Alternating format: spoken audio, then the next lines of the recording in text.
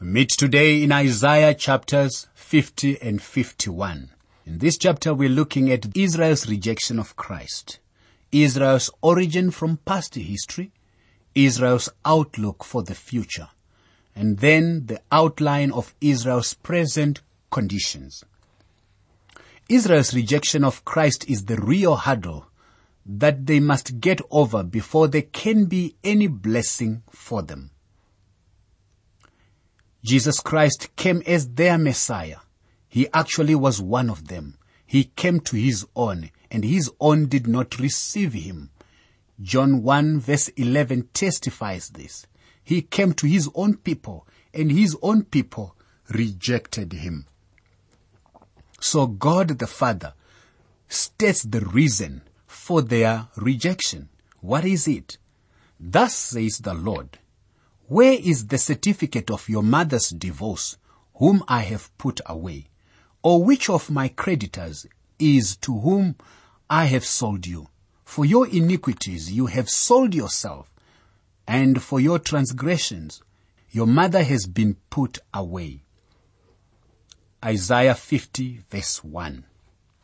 Now, we know that under the Mosaic law, according to Deuteronomy chapter 24 verse 1, a man could put away his wife on the slightest pretext, you see. A cruel and hard-hearted man could take advantage of this to get rid of his wife. Now God asks Israel if they know on what grounds he has set them aside. Wow. Certainly God is not cruel or brutal like a human being who would really just put away his wife for no apparent reason. It may be just simply for the reason of displeasure. Israel is spoken of as the wife of the Lord. And this is the theme that runs through the message of the prophet Hosea. It was not a whim of God that caused Israel to be set aside. But God makes it very clear here that Israel's sins brought about their rejection. He set them aside because of their sin. Why? When I came, was there no man? Why? When I called, was there no one to answer? Is my hand shortened at all that it cannot redeem? Or have I no power to deliver? Indeed, with my rebuke, I dry up the sea. I make the rivers a wilderness. Their fish stink because there is no water, and die of thirst. Isaiah 50 verse 2. Now you see, God here says, I could have done something, but it is because of your sins. And here he alludes to his deliverance of his people from the Egyptian bondage as a testimony of his ability to have done something for his people. But it was their sins. If he freed them from slavery, then he can deliver them from the Babylonians also. God also came again as a man, a humble man, and there was no reception of him at all. Christ came. They rejected him. Israel did not welcome Christ at his birth. They didn't receive him when he began his ministry. They rejected and killed their own Messiah. Simon Peter on the day of Pentecost testified to that fact by saying, Men of Israel, hear these words. Jesus of Nazareth, a man attested by God to you by miracles, wonders and signs, which God did through him in your midst, as you yourselves also know, him being delivered by the determined purpose and foreknowledge of God. You have taken by lawless hands, have crucified and put to death, whom God raised up, having loosed the pains of death, because it was not possible that ye should be held by it. This is the record of Peter's message in Acts chapter 2, verse 22 to verse 24. You see, God makes it very clear here that because they rejected their Messiah, they have been set aside. That's God's reason. God the Son speaks of his humiliation in the next section. Isaiah 50 verse 4. This is what it says. The Lord God has given me the tongue of the learned, that I should know how to speak a word in season to him who is weary. He awakens me morning by morning. He awakens my ear to hear as the learned. Well, the title by which Christ, the perfect servant, addresses God is very revealing here. He is the Lord, Jehovah Adonai, the Lord God. It's not the Lord with a capital letter, so it is Jehovah Adonai.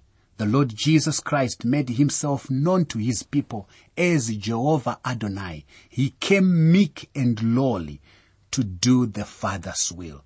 That is very important, because if he had come gloriously arrayed and adorned with all the glories of heaven, people would have run away from him, would not even have understood him. But for our sake, he became flesh. And he awakens my ear to hear as the learned. That statement means that the Lord Jesus Christ actually studied the Word of God. Now a question is asked. What did the Lord Jesus do for the first 30 years of his life? Well, generally the answer is that he worked as a carpenter in the carpenter's shop that belonged to Joseph. But that is only half the truth, my friend. The other half is that he studied the Word of God. How tremendous that is. If he needed to study the Word of God, what about you? What about me? I think we need to get on with it and study the Word of God. No wonder he confounded the teachers and the scribes the time that he went into the temple. Why? He studied the Scriptures. It is nonsense to say, oh, I believe the Bible from cover to cover. I will defend it with my life, when you don't study it. You can only defend and believe the Bible if you are studying it. How much time do you spend in your Word? Many of us may even spend more time watching a television program, listening and chatting with friends, when it comes time to do diligent time in the Word of God. When we become lethargic, we don't study God's Word. We need to study God's Word, learning from Jesus Christ. If God has spoken between the pages of Genesis 1 and Revelation 22 verse 21, then somewhere between God has a word for you and me. If God is speaking to us, we ought to listen. The Lord God has opened my ear, and I was not rebellious, nor did I turn away. Isaiah 50 verse 5. Well, this speaks of the Lord's true submission in his crucifixion. He also listened, by the way. In Exodus 21 verse 1 to verse 6, we are told that when a servant wanted to become a permanent servant, his master would bore or pierce a hole in his ear. Verse 6 says, then his master shall bring him to the judges. He shall bring him to the door, or to the doorpost, and his master shall pierce his ear with an awl, and he shall serve him forever. You see, he could wear an earring after that, and I'm convinced that he did. It indicated that he was a slave for his life to his master. Now, the reason he could become a slave forever is twofold. First, it could be that he loved his master so much that he did not want to go. And the second was he could have married a slave girl, and he refused to go without the girl, and therefore he becomes the slave permanently. Do you see how this was applied to the Lord Jesus Christ? The psalmist, referring to this custom, wrote in Psalm 40 verse 6, my ears you have opened. Now notice how this is quoted in Hebrews chapter 10 verse 5. Therefore, when he came into the world, he said, sacrifice and offering you did not desire, but a body you have prepared for me. Well, in some it says, my ears you have opened. And in Hebrews it says, a body you have prepared for me. Is this a contradiction or what? Well, it's not. When the Lord Jesus came down to this earth and went to the cross, his ear wasn't opened or digged. It wasn't pierced. He was given a body, and that body was nailed to the cross. It was the body that was pierced. He has taken a glorified body, bearing nail prints back to heaven. He did more than have his ear bored through with an awl. No, he gave his body to be crucified because he loved us so much and would not return to heaven without us. I gave my back to those who struck me, and my cheeks to those who plucked out the beard. I did not hide my face from shame and spittings. Isaiah 50 verse 6. Well, this was literally fulfilled when Jesus was arrested. Mark, Matthew, and John all record the fact that he was spat upon, he was scourged, he was buffeted and smitten. This is something we don't like to think about and we would like to pass over, but it was actually really literally fulfilled. God the Holy Spirit suggests men trust the Son. Who among you fears the Lord? Who obeys the voice of his servant? Who walks in darkness and has no light? Let him trust in the name of the Lord and rely upon his God. Isaiah 50 verse 10. Well, this is the wooing word, if you like. The Holy Spirit speaks a soothing and imploring word to trust and rest in God's servant. He turns from this and gives a warning word. Look, all you who kindle a fire, who encircle yourselves with sparks, walk in the light of your fire and in the sparks you have kindled. This you shall have from my hand. You shall lie down in torment. Isaiah 50 verse 11. Well, first it is the wooing word. As he employs people, he is inviting them. Then he gives them a warning. He says, please, if you walk in the light of that fire, you are warned. Rejecting the one who is the light of the world is a terrible mistake. And so, my friend, we need to walk in the light of the Lord Jesus Christ. He is the light of the world. And since he is the light of the world, we as his followers ought to be the luminaries. We ought to be reflecting that light. But if we reject him who is the light of the world, then we generally walk in the light of our own little fire down here. That's the thought. We are consciously aware of our need for light. We are consciously, in fact, in a painful way, we're consciously aware of the need for light. Instead of going to him who is the light of the world, the true light that will never be extinguished, we light our own little lights here on the earth. The lights of education, the lights of our helpers, the lights of sound relationships that have no God. Those lights will actually create a fire for us. The Holy Spirit gives this warning. He says, you will lie down by the little fire of yours in sorrow, which means you will be eternally lost, even though you have your little fire. My friend, that is a wonderful warning. That is also a wonderful encouragement for us to say, when we have the light of Christ, that is good light for us now, but even for eternity. As we move on to Isaiah chapter 55, I need to highlight the fact that it is impossible to read Isaiah 51.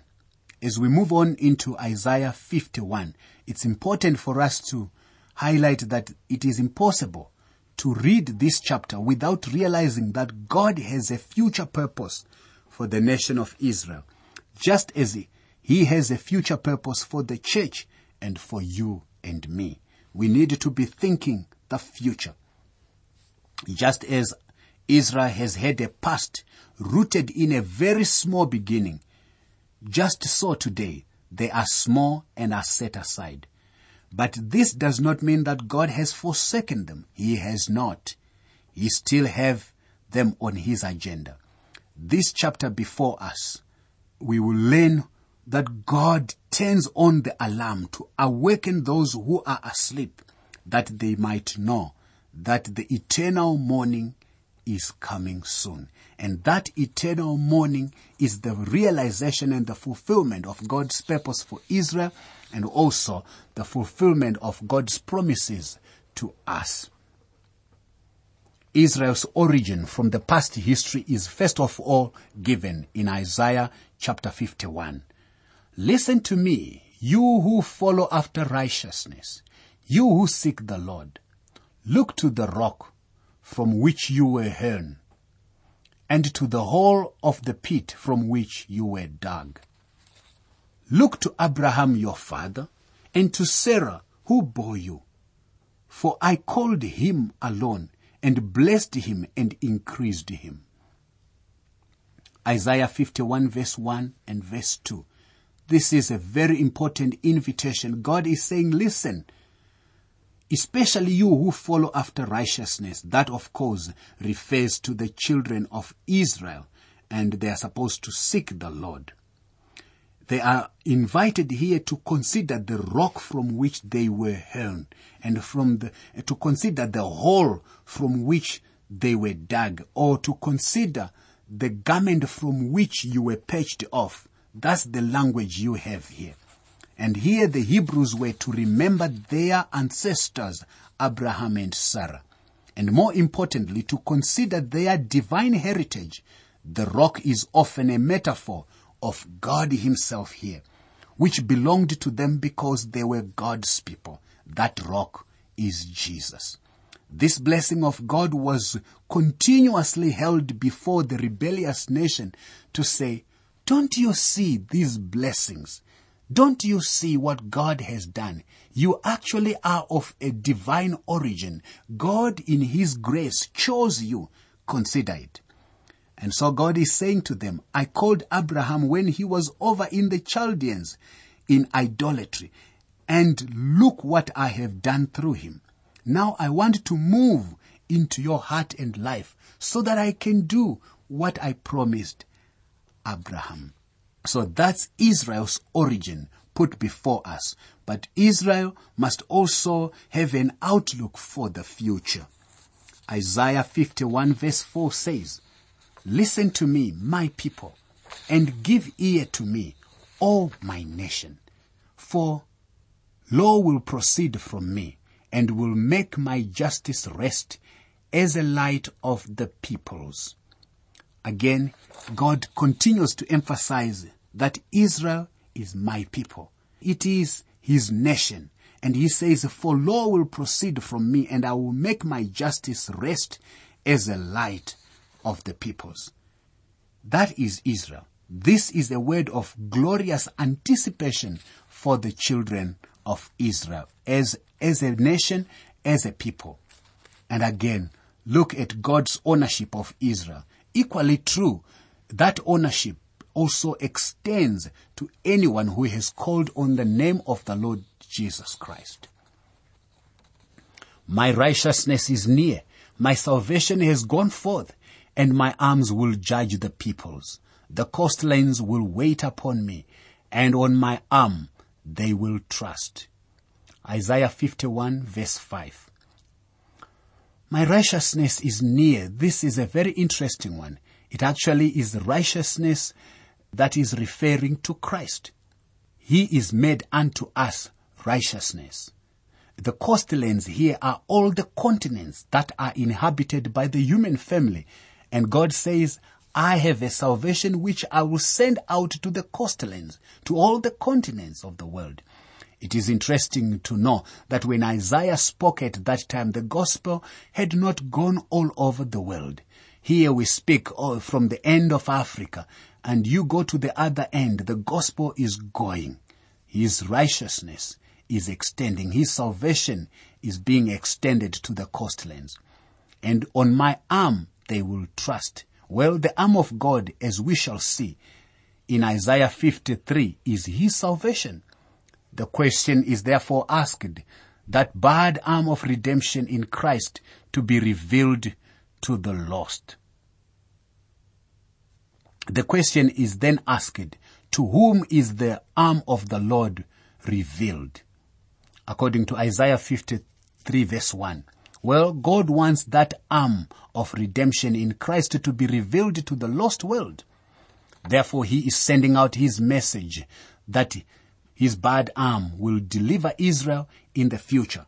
But even now, this is why I like this time of sharing God's word. Just his word, and not the philosophy of men, not the ideas of men. Word for word, line for line, precept upon precept. So the ransomed of the Lord shall return and come to Zion with singing, with everlasting joy on their heads. They shall obtain joy and gladness. Sorrow and sighing shall flee away. Isaiah 51 verse 11. Well, this verse is the same verse, almost repeated word for word as verse 10 of Isaiah 35, celebrating the fact of the millennial kingdom when the highway of the Lord shall be trodden only by the redeemed of the Lord. But what is it that characterizes them as they come seeing the consummation of the kingdom of Christ? Everlasting joy will be upon their heads. Joy and gladness will be their lot. They will obtain it. Sorrow and mourning shall flee away. And of course, Zion is a geographic location there in Jerusalem here on earth. We need to understand that God means what he says. It is talking of God's precise purpose for Israel. The captive exile hastens that he may be loosed, that he should not die in the pit, and that his bread should not fail. But I am the Lord your God, who divided the sea, whose waves roared. The Lord of hosts is his name. Isaiah 51 verse 14 and 15. Well, just as God brought their father Abraham from the ends of the earth, God intends to bring Israel back to the land. This is what the prophet Jeremiah is saying in Jeremiah 23 verse 8. But, alas, the Lord lives, who brought up and led the descendants of the house of Israel from the north country and from all the countries where I had driven them, and they shall dwell in their own land. You see, the day will come when Israel will no longer remember the deliverance of Egypt. So great will be their deliverance in the future. My friend, this is tremendous. You can't just set it aside and ignore it. God is saying, wake up. That's what I'm going to do. And therefore, we will end this particular section by looking also at the outline of Israel's present conditions. The present conditions of Israel ought to tell us something. God is still telling us to wake up. Awake, awake. Stand up, O Jerusalem. You who have drunk at the hand of the Lord, the cup of his fury. You have drunk the dregs of the cup of trembling and drained it out. Isaiah 51 verse 17. Now all you have to do is look at Jerusalem today. It is a city that is in turmoil. Today many people have a desire actually to stay there permanently. I loved it when I walked the streets of Jerusalem. Although it is a favorite spot, and it was a favorite spot of David and also God's favorite spot on the earth, no one wants to stay there permanently because it is in turmoil. But God has yet to make it a beautiful place where people will long to live. He has yet to bring his people there. And God is saying, wake up, O Jerusalem. I'm going to make you a great city. That's in the future. Thus says your Lord, the Lord and your God, who pleads the cause of his people. See, I have taken out of your hand the cup of trembling, the dregs of the cup of my fury. You shall no longer drink it. Isaiah 51 verse 22. Well, God has been pressing the cup of fury to their lips because of their rejection of Christ. But the day is coming when he will remove that cup. The day will come when God will take away judgment and bless them abundantly. How can you say that God is through with Israel as a nation? Even poetic justice demands that after all these years of judgment upon the land and upon the people, God should bless them. God will get the victory, and that is what he is telling us here. Listen to that. But I will put it into the hand of those who afflict you, who have said to you, lie down, that we may walk over you. And you have laid your body like the ground, and as the street for those who walk over you. Isaiah 51 verse 23. In other words here, the enemies of Israel will not escape the judgment of God at all. Every nation that has majored in anti-Semitism has fallen. Egypt did, Persia did, Rome did, Spain did, Belgium did, and Germany did. Anyone today who even dares will come down. This chapter should alert us as the believers today that God will yet choose Israel, and that the events in the Middle East indicate that we are fast approaching the end times, although no specific prophecy is being fulfilled in this hour. You can have copies of the notes and outlines used for these Living Word for Africa programs so you can follow them as you listen. For your copies, please send a WhatsApp message or SMS to +27 72 641 4475. Please say which book of the Bible you want them for, and be sure to include your name and contact information. I'll repeat that number for you. It's country code 27 followed by 72 641 4475. From within South Africa, it's 072 641 4475.